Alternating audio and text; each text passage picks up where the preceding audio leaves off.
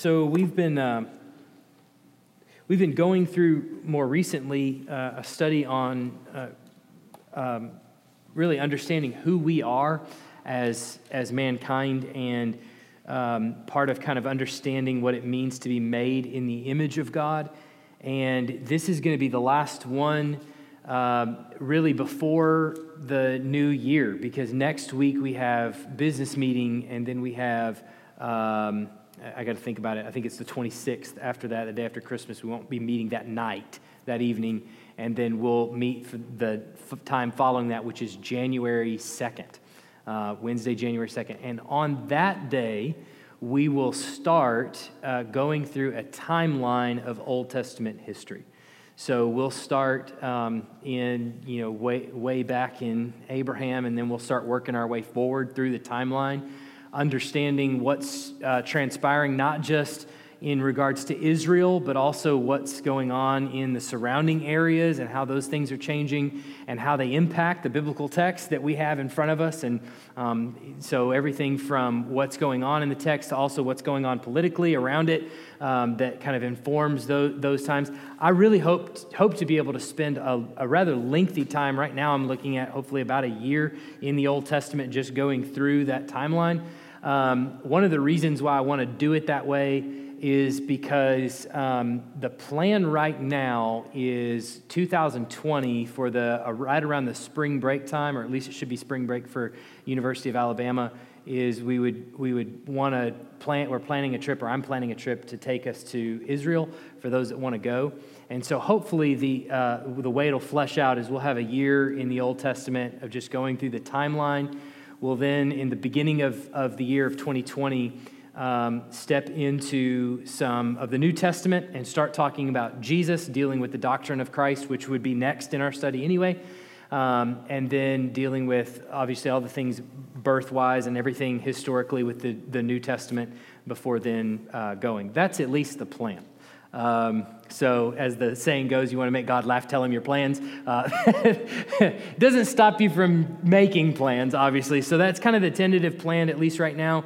But we'll be stepping through the Old Testament and going through a timeline to give us a better picture of kind of the lay of the land that we find ourselves in throughout the Old Testament. That'll involve going through a lot of the biblical books, obviously 1st and 2nd Kings, 1st and 2nd Samuel, and those kinds of things as well. So that will be starting January 2nd.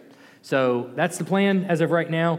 But what we've been doing is we've been talking about being made in the image of God and what that really means. And there's a few things that we've said about that, is that it's pretty clear from the biblical text in Genesis 1 and 2 that when God made man in his image, he had a certain task in mind. And you can see that back in Genesis 1. If you have your Bibles, I would recommend you having them, because we're going to, if you don't, there's the Bible in the pew back in front of you. Genesis 1, we're going to be in 1, 2, and 3 for a large part of tonight. And then we're going to talk about briefly about the fall that we find in Genesis chapter 3. And so, but what we find there in verse 26 of chapter 1 is God says, let us make man in our image after our likeness, and let them have dominion over the fish of the sea, and over the birds of the heavens, and over the livestock, and over everything that over every creeping thing that creeps on the earth. So it's pretty clear right from the outset that he creates mankind with an intention that they have dominion over the earth. And with that comes a certain set of as Liam Neeson would put it, necessary skills, right? for being made in the image of God and for having dominion over the earth. But those necessary skills we've listed in the past as intelligence, reasoning ability, emotions, the ability to commune with God, self-awareness, sentience, language, communication ability, the presence of a soul or spirit or both, the conscience, having, and then obviously with the express task of having dominion over the earth. Not only that, but it records that he made mankind as both male and female, and both are equally created in the image of God. He says that there in the text. So both have the capacities, if you will, as they are made in the image of God to have dominion over the earth. Part of their function in having dominion over the earth is coming together and being fruitful and multiplying and filling the earth. That's another aspect that he's given to us is procreation, right? So together they come together to begin to fulfill that purpose of filling the earth and having dominion. It means, we said, that mankind being made in the image of God means at least that mankind is more important than any other creatures on the earth. And that comes as a shock to a lot of animal lovers out there and people that want to say that animals are way more important or equally as important as humans. And it's growing gradually more in the culture where they're getting to be on the same plane. Bible rules decidedly against that and says, no, mankind is more important. They're made in the image of God. We see that not only in Genesis 9, but in James as well. Now, last week we talked about there being really two views that have kind of gone throughout church history, really throughout biblical history, as to what mankind is composed of.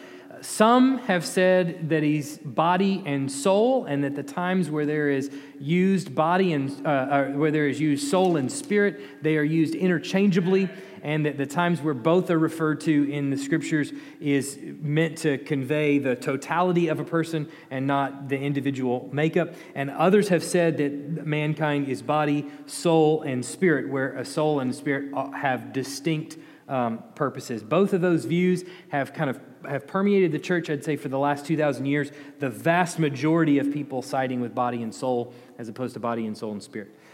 So that's what we've been talking about. Now, tonight, I want to talk about the fall of mankind. We see that in Genesis 3, and I really want to get down to what is it that we're seeing there in Genesis 3. What is it that we're looking at in Genesis 3? What is happening in Genesis 3? And what then is the result of what happens in Genesis 3?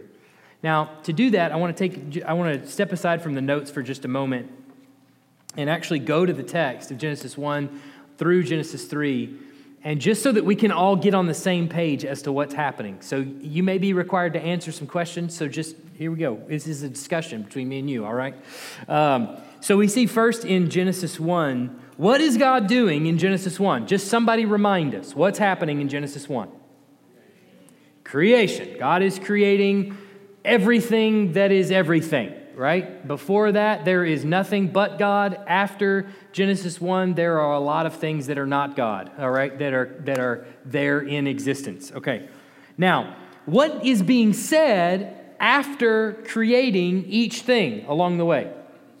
Well, that's the pattern, right? The pattern that is said in Genesis 1, it is good. If there's a refrain in Genesis 1, that's it.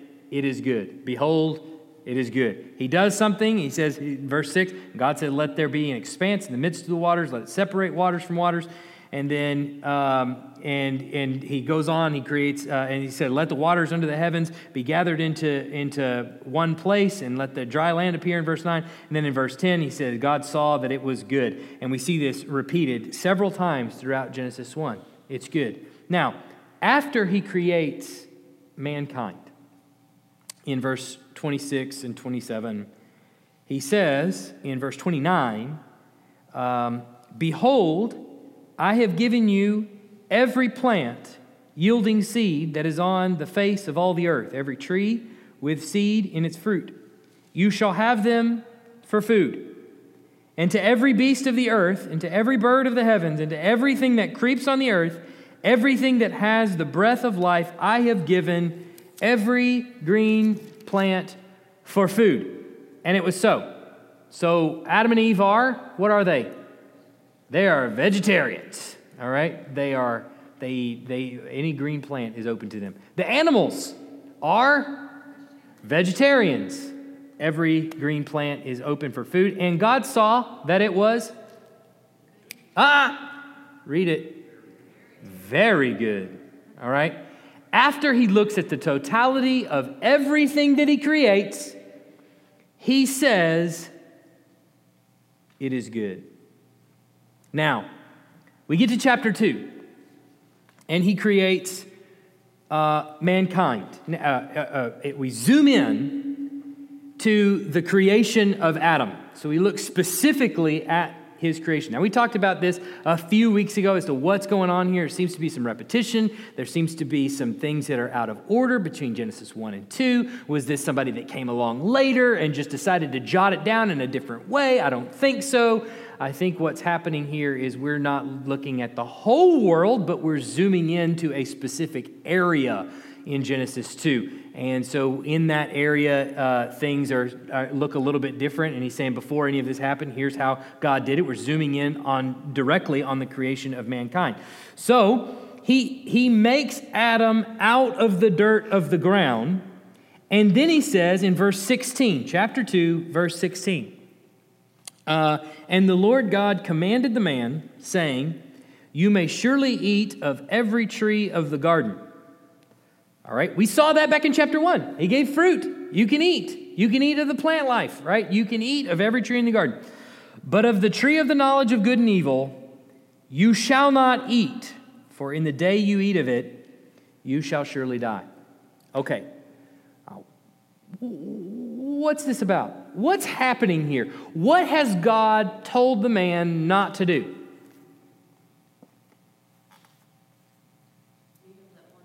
Eat of that one tree. You can eat of every other tree, but not of that one tree. What is the tree called? Tree of the knowledge of good and evil. Now, up to this point, who has defined good in this book? Okay, God has defined good.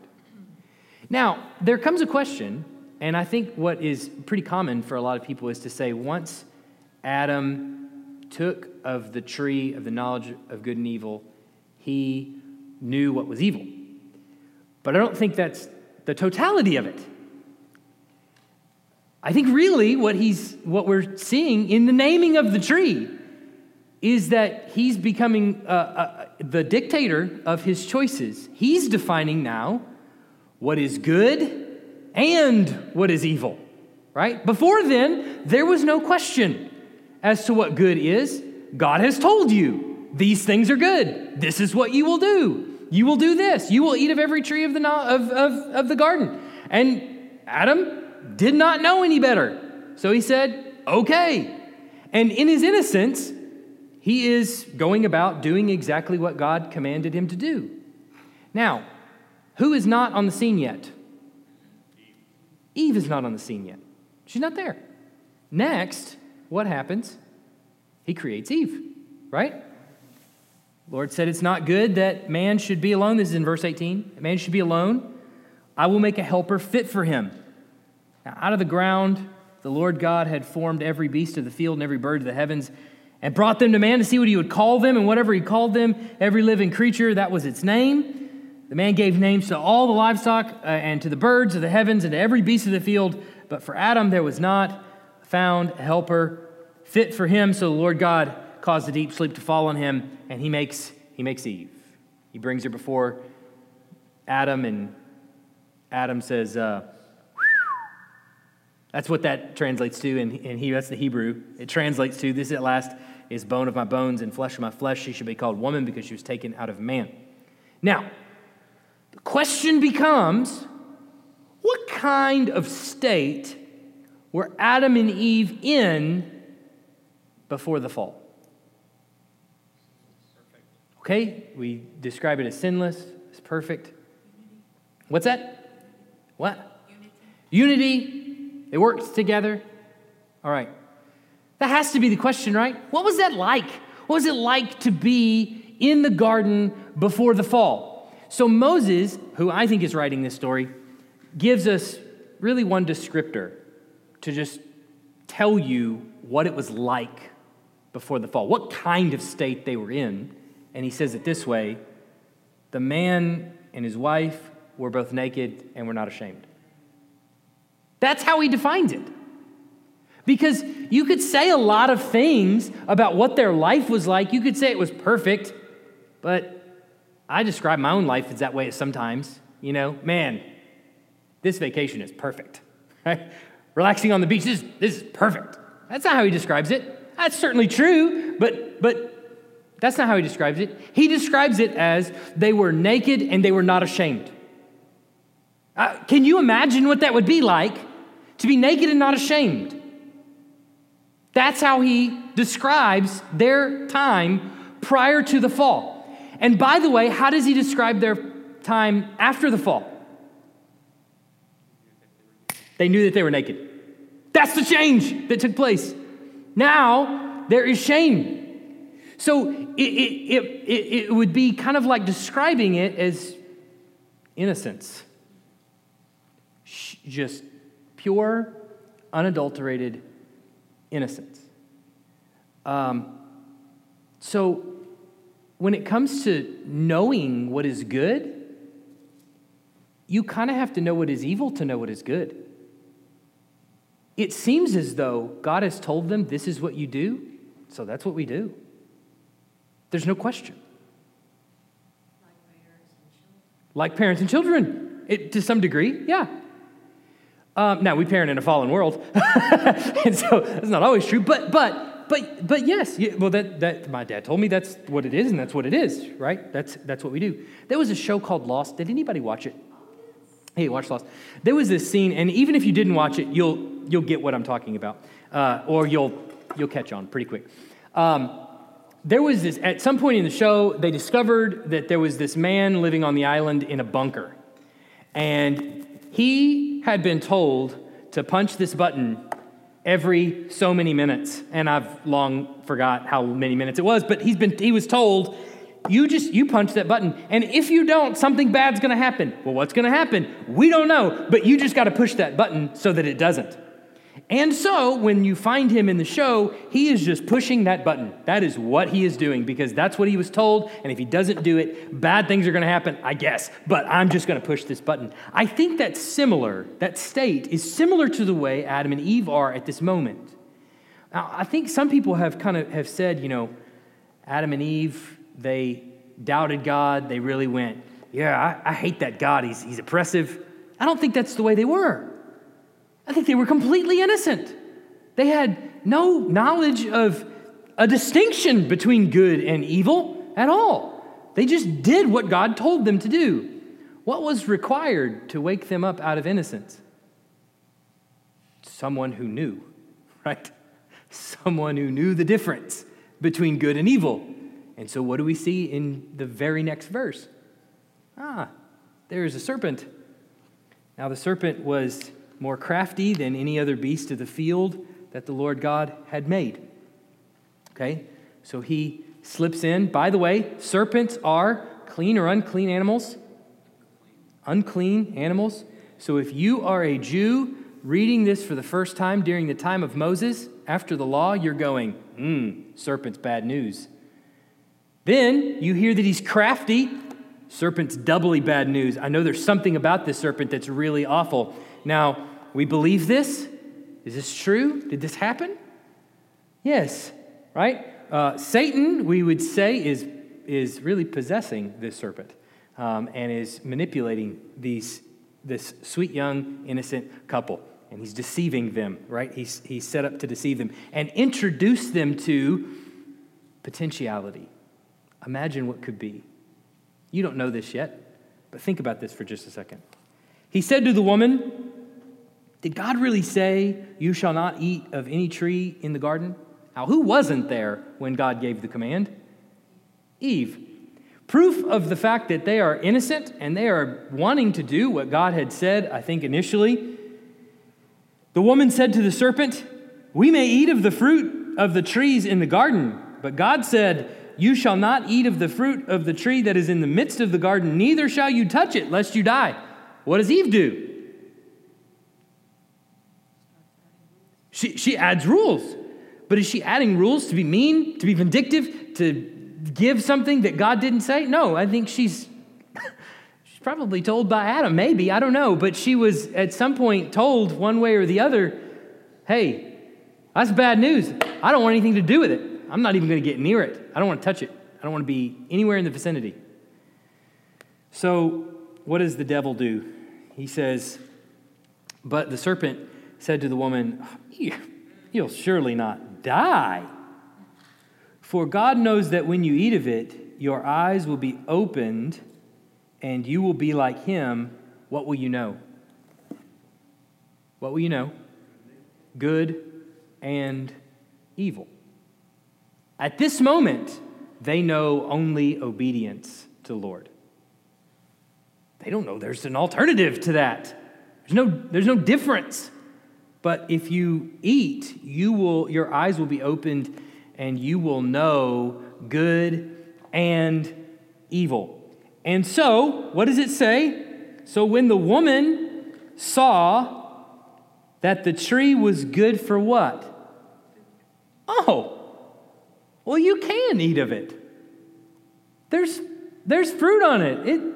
Yeah, you can eat of it. It was good for food, and that it was a delight to the eyes, and that the tree was to be desired to make one wise. In other words, it seems as though what she's waking up to, or what she's thinking now, is, well, this makes perfect sense. That now I don't have to depend on God to determine what I should do. I can determine it for myself. So she's breaking away. She's desiring to break away. She sees the logic of the sin, right? It all makes perfect sense. And once she does, she gives to her husband. And what does he do? He ate it. And as soon as he ate, what happens? Their eyes were opened, verse 7. Their eyes were opened, and they knew that they were naked. And they sewed fig leaves together and made themselves loincloths. Now, it's interesting when they hear the sound of God coming, and Adam says, we were naked, and so we hid ourselves. He says, who told you were naked? Did you eat of the tree? One of two things happened. Either you ate, or someone told you, because I didn't tell you. I created you in a state of innocence. Okay. So, does it make sense? Do you understand that what's happening here is that they've lost the innocence with which they were created? Now, why were they created in a state of innocence?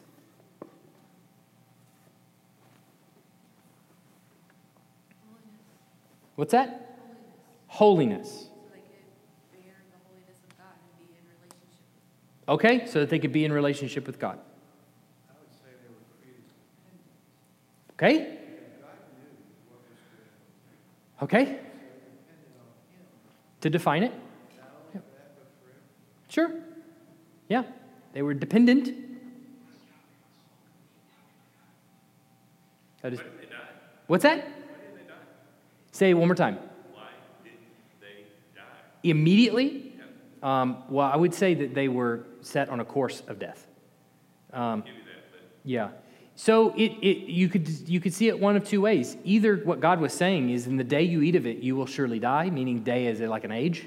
In the time after that, you will be set on a course for death. Or you could also look at it, and it's probably really both, as he's being merciful and saving them, essentially. Yeah. So why was nakedness shameful?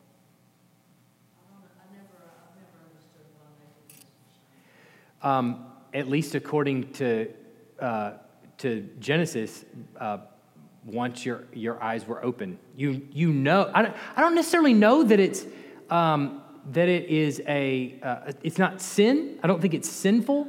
I think it is more. They now know. Their eyes are open, and they know there's something different about this state of me than a clothed state. Does that make sense? And so that brings about a kind of shame. But other than that, that's all I got. I mean, that's all there is. So, Marion. Yeah, expose. I mean, I think that, yeah. I mean, not to be too vulgar, but how do we all feel in that state that's exposed? It's interesting that they have a desire to know, but then a fear of being known, and they have to cover up at that point. Yeah. That they have a desire to know, but then once they do know, they have a fear of being known, Mm-hmm. and they cover up. Do you think then is like their conscience, like they knew then that something was different based off of what they've done against God? I don't know, because it would mean that nakedness is sinful. And I'm not sure that I can really say that, at least from the text that's in front of me. All I can say is that now what they knew was more than simply innocence that they were created in. And the innocence necessitated, like Timothy had pointed out, the innocence necessitated a dependence on God. He's defining everything for them. So they're depending on him to define everything. But they see the opportunity to begin to define things for themselves, to define good and evil for themselves, and so they seize upon it. And so, that the opening of their eyes, obviously, they see that they're naked as well, and they're ashamed, right? But why were they created in a state of innocence? What was their function? What was their purpose? To walk with God, to what? Procreation. They were created to do. They obviously needed to do that. But why did he say, let us make man in our image? Let him have dominion, right? Part of the giving of dominion was that they were adhering strictly to the word of God. What God said do, they did. I mean, you have to remember that these people are created in the image of God. They're his vice regents, which means they're his representatives on the earth. They are his representatives on the earth. He created them in a state of innocence, and as Timothy pointed out, I think correctly, dependence. Totally on him for everything. But now, once the innocence has been removed, that is not how I created you to be. That is not the representative that I created you to be on the earth. So what's the penalty? Death. You have to die. Acts 20 said that death is separation. And they did experience that as soon as they sinned. There's separation between each other. I mean, the ultimate separation, the soul leaves the body. James says that the body without the spirit, the soul is dead. Yeah. So that's the consequence. Not only did God define, but he described. Mm-hmm. Explains and interprets what reality is. And now we got another voice that said, you don't have to depend on him, you can do this yourself. Yeah. Now, so when man is able to discern good and evil, what happens to his heart? What is his heart desire?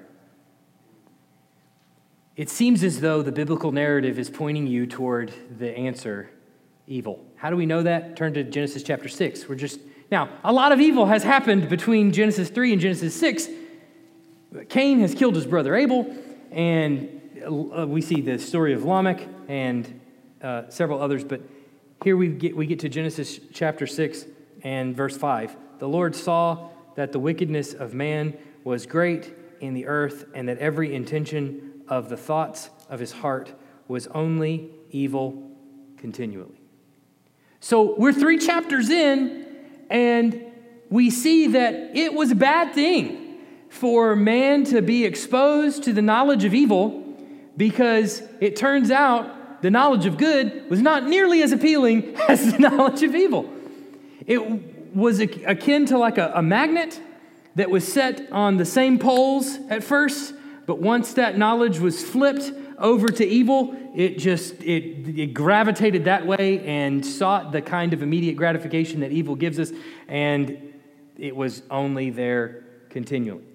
Now, I think one of the reasons why this is really important is because there's a biblical arc that's being prepared for us as we look at Genesis chapter 3. The first is, here's Adam in the garden, and he's being told to take the garden that I've given you and be fruitful and multiply and fill the earth and subdue it. So the idea of him being planted in the garden is that he's in this like perfect little patch, but that his goal, his responsibility is to be fruitful, multiply, and as a family of people, fill the earth and put it under your subduing, have dominion over it. Control it, tame it, go out beyond the borders that I have given you and fill the earth and subdue it. Well, when we get to Revelation chapter 21, this is similar to the picture that we see of the new heavens and the new earth. Go ahead and flip there at the end of the book.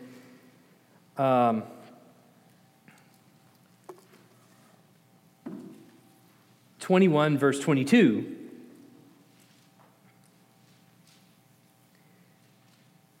He says, I saw no temple in the city, for its temple is the Lord God the Almighty and the Lamb.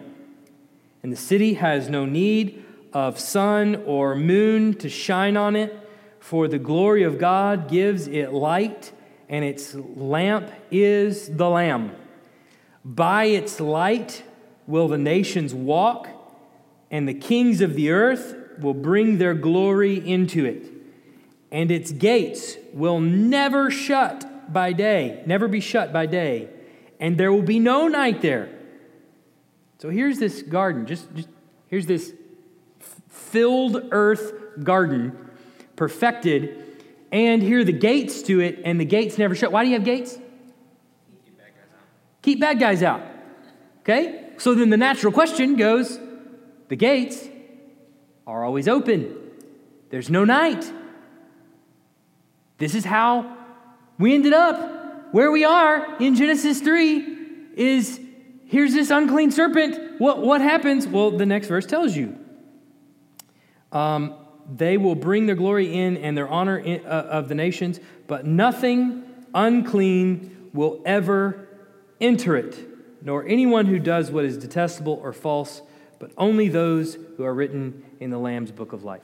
So we have this picture of this global garden that has filled the earth. So Christ, in other words, the Lamb, has been fruitful, he has multiplied, he has filled the earth, and now we have this garden scene that is now perfected and global, and the gates are open, and this time we know no unclean thing will ever enter it because the presence of the Lamb and God Almighty are there. Right? They're keeping watch over the garden. The new Adam, in other words, is keeping watch over the garden and will never let any unclean thing enter it. Right? Does that make sense? Are you following the track of the biblical story, how John is tying the strings together? Go ahead, Shannon. So why did God let that happen? That is a good question. One we're not told the answer to. But let's go back to our notes real quick as we look at, just very quickly here, what are we looking at in the in-between? As some people call it, between the trees. We've got the tree of life in the Garden of Eden, and we've got the tree of life at the end of Revelation, and we live in life between the trees, so we're here where there is fall. So all of this, the purpose of going through all of this is to really answer, what is the fall of man? What has happened, and who does it affect? So let's define sin first. It seems as though I like Wayne Grudem's definition of it here. It's pretty simple, but I think it's very good. Sin is any failure to conform to the moral law of God in an act, attitude, or nature.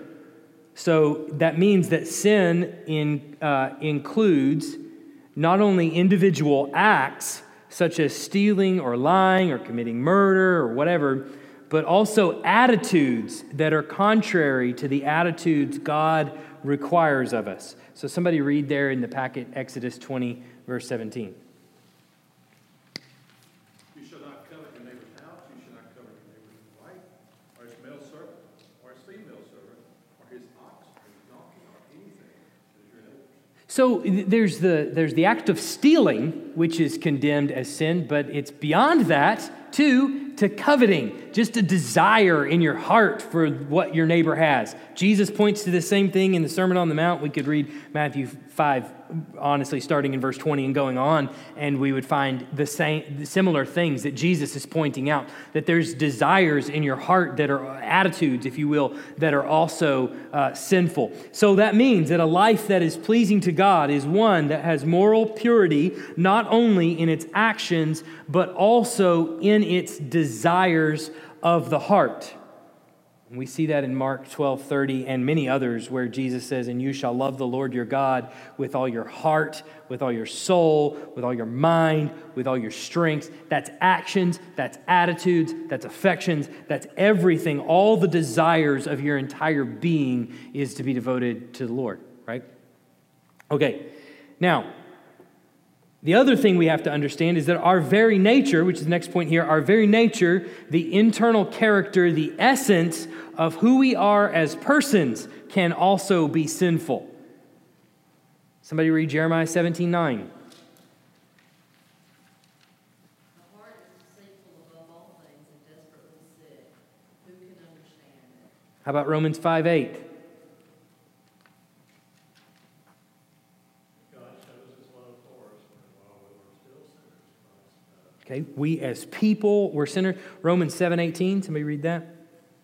Surely nothing good dwells in me, that is in my flesh, for I have a desire to do what is right, but not the ability to carry it out. All right, Ephesians 2:1-3. You were dead in the trespasses and sins in which you once walked, following the course of this world, following the prince of the power of the air, the spirit that is now at work in the sons of disobedience, among whom we all once lived in the passions of our flesh, carrying out the desires of the body and the mind, and were by nature children of wrath like the rest of mankind. So he points to everything there. There's actions, there's attitudes, and by nature, you're children of wrath like the rest of mankind. All of us in a similar position of being, by nature, children of wrath. Now, there's several things that I think Wayne Grudem points out. Several people point this out, and I think these are good observations to make of the text of Genesis 2 and 3 and what's happening there. He says, for the original couple, their sin struck at the basis for knowledge, for it gave a different answer to the question, what is true? God had said that Adam and Eve would die if they ate from the tree, Genesis 2:17, and the serpent said, you will not die. So there's the question, what is true? And Adam and Eve were tempted to answer it two different ways. Their sin struck at the basis of moral standards, for it gave a different answer to the question, what is right? God had said that it was morally right for Adam and Eve not to eat of the fruit of the one tree in Genesis 2:17, but the serpent suggested that it would be right to eat of the fruit, and that in eating it, Adam and Eve would become, quote unquote, like God, in that they would have this power of discernment. Now you would really know all of the things that are going on. Their sin gave them a different answer to the question, who am I? The correct answer was that Adam and Eve were creatures of God, dependent on Him, and always to be subordinate to Him as their Creator and Lord. But Eve and then Adam succumbed to the temptation to be like God in verse 3 and 5. So they not only wanted to redefine what is right and what is wrong, or what is right for them, but they also wanted to become like Him. But He didn't create them for that reason. He created them to be His image on the earth.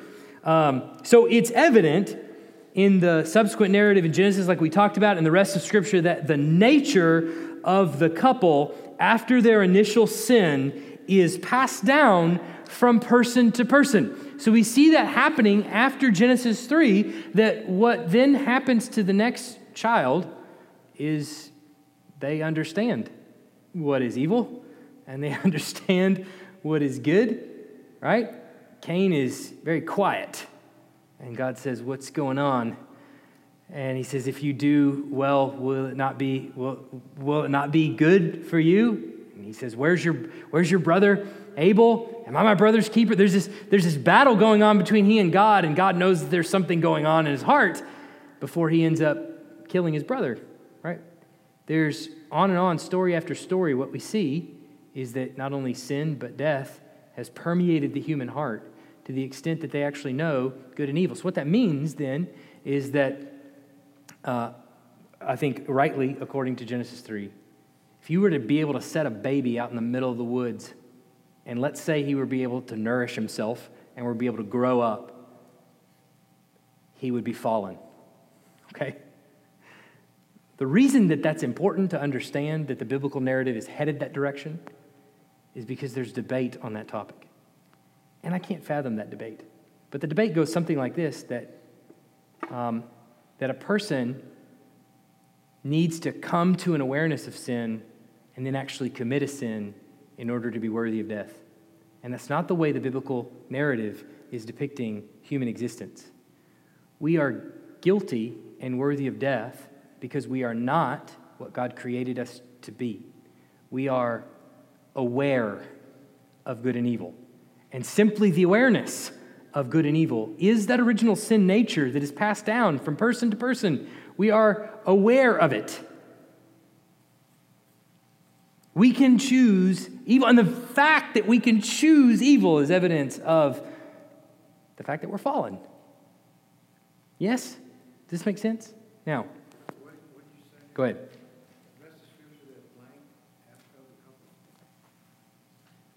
That the nature of the couple after their initial sin is passed down from person to person. Paul says sin is principle of the man. Yeah. Yeah, look at Romans 5:12.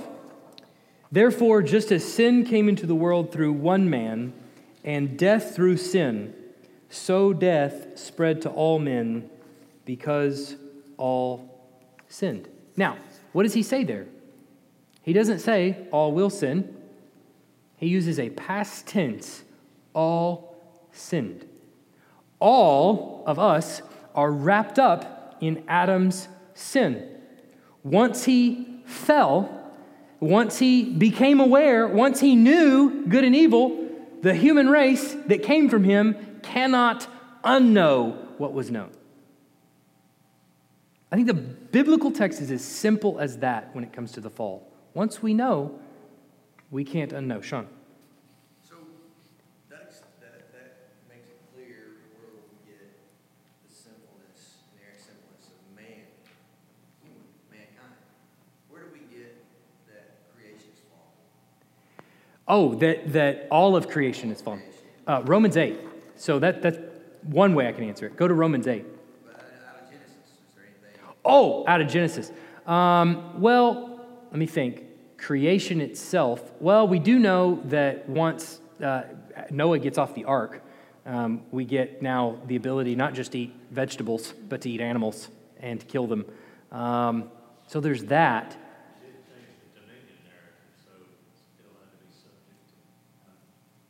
Say that one more time. God didn't change the dominion narrative, so creation still had to be subject to that. Yeah. Adam's curse, he said, now you will earn your keep. Yes. Sweat of your brow. Yeah. That's right. Ground Good point, Timothy. forth Yeah. briars and thorns. Yeah. Before it was That's right. always productive. That's right. Yeah. Now, That is true. In the cursing of Adam and Eve and the serpent, the ground is cursed. Childbearing is exceedingly painful.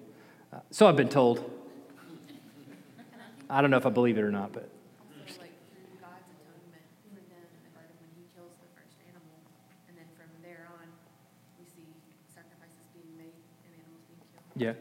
yeah. But I think Paul points it out as well that God subjected the earth to futility once there was good and evil in the world. And it's the reason that Paul says creation groans with eager expectation for the revealing of the sons of God, waiting for it to be over, essentially. So I think that whole thing puts together the biblical picture of, yeah. Scripture doesn't say it's because Adam knew, it said because he disobeyed. Yeah, right. And that now we all disobey what God has said. Right. Right. Yeah. Yeah. Yeah.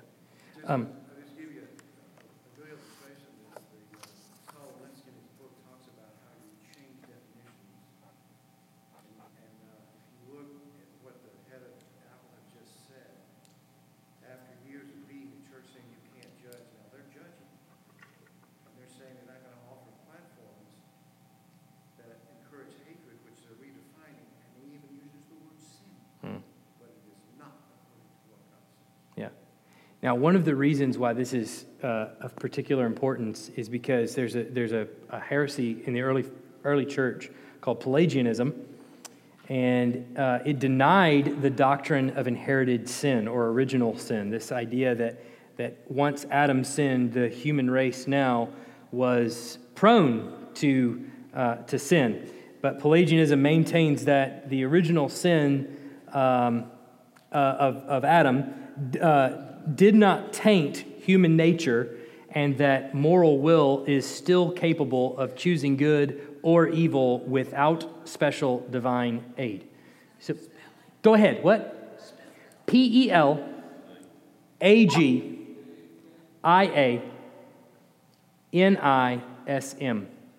Pelagianism.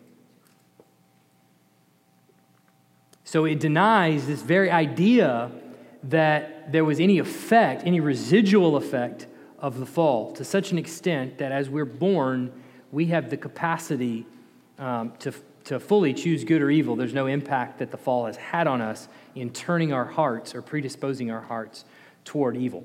So when it comes to the fallenness of man, it seems as though what we've inherited from Adam is a propensity towards evil. I think that's pretty clear in the biblical text, that our hearts, once flipped to know good and evil, desire the immediate gratification of evil, and so we gravitate towards it.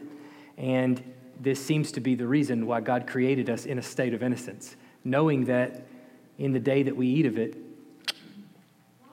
never. How would human nature want sin more than God, more than good? I mean, what makes humans gravitate toward sin?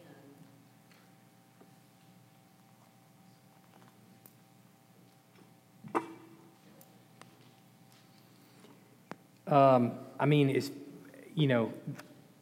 I can tell you in my own life, I can testify that there's a lot of gratification in sin. There's a lot of instant gratification Well, in I'm sin. thinking, well, no, I'm on the same page on that, but I'm talking about at the beginning, when Adam and Eve knew goodness, and then their eyes were opened to evil. What made I just don't get what would make sin so much more Appealing? appealing than goodness. I mean, when it comes to like the technical term would be the epistemological reality of why you would be attracted to sin. I don't know that we get just a concise definition of that, but I can see in my own life why I desire sin over good. And I can also say that, what's given to us in Christ, he sends to us the helper. And it's obvious he says he's going to lead us in righteousness, convict the world of sin, that kind of thing. What Christ gives to us is a competing nature that does battle against our fallen nature, so that a Christian has now the desire of the heart to pursue the things of God by faith. And so it's evident that not only do we desire it, but that without the Spirit of God, we don't have a desire for the things of God. And so what that would lead me to believe is that Adam and Eve are really moving positionally away from God in choosing evil. And once they move away from God, the heart that doesn't have God right at hand anymore is inclined toward evil. So go ahead, Jen. I want to hear your response on Go that, ahead. But I'm kind of curious about that because I think, even though I do agree with that, I think also, just like us, even before I knew Christ, there were times that God was wooing me to himself, that I did desire to know him, but I didn't know him yet, and I still sinned. So I wasn't saved at all. But I think in Adam's time and pre-Christ, there were people who sought God, who desired relationship with God. Like for Adam and Eve after the fall and after they leave Eden, they're still offering sacrifices to God, I think because they know what's right and they want what's right, even though they're still sinning and walking away from him. I think that there's probably more of a battle than we understand going on there, that they do desire. They know intimacy with him. So I think that they probably desire that but can no longer have it because of their sin. Yeah, I mean, there's obviously in the fall, there's obviously a knowledge of good, right? That comes, I think, with, if you know evil, there's good's the other side of the coin. So you can't have one without the other. And so there's a knowledge of that as well. And so there is, I think, a desire in some that would seek or at least know that there's good. Yeah. But I don't think that's devoid of the Spirit of God, giving them that insight, knowledge. God says he's done investigation. There is none that seeks after me. Right, right. And so it's not, that's what he and I are saying, essentially the same thing, that it's not devoid of the Spirit of God at all. But that's different from being filled with the Holy Spirit? Yes, because without faith it's impossible to please God. So, yeah, go ahead. Okay. One more question, then we'll close. So you kind of skipped, I mean, and this could be a conversation for another time.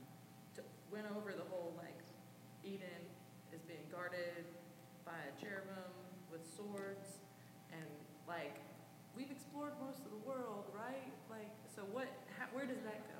And I know that's a hard question to answer. Yeah, there's a flood 3 chapters later, which fills the so earth. cherubim I would think. you know, like, so it just gets rid of everything? Yeah, I would think that would pretty much destroy. No, it's not an embarrassing question. I think that probably the easiest answer would be the total deluge of the entire world in 3 chapters is going to take care of any residue that's there. That's what I would say is probably the most natural explanation. Because I mean, is that not something that you've ever thought about? Sure. Where you're like, okay. Yeah, so no. like, so No, it's a valid question. And it's guarded by these angels. No, it's a valid question. I just think that's what the expectation of the biblical picture is in 3 chapters is And then they wipe it out. there's a total destruction of the earth. Yeah. But I think that there is like ancient understanding of geographically where they think this was located by the rivers and all that kind of stuff. Like they at least kind of understood where they thought it was. Maybe so. That they may understand where it potentially was. I thought I read a couple of where the 3 rivers come together up in. I just wouldn't expect if there was a flood of the earth the topography to be exactly the same as it was before. So, if that's the case. What's your sense? Paul makes it explicitly clear that we are all held morally blank to Adam's sin. Somebody have it because I don't have my notes in front of me. Responsible. It's one of the two. Accountable. Accountable is what I've got. Yeah. Let's pray because Tom's going to kill me. So you got to get your children.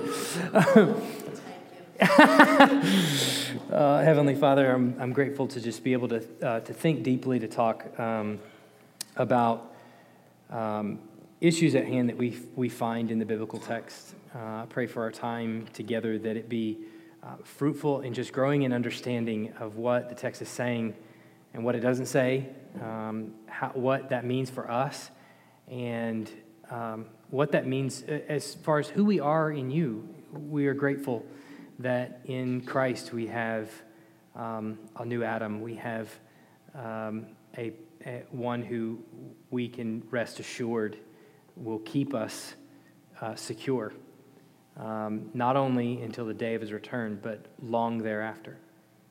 And I pray that with that security for us comes not a resting on our laurels, but movement out into the world with nothing to fear. I pray these things in Jesus' name. Amen.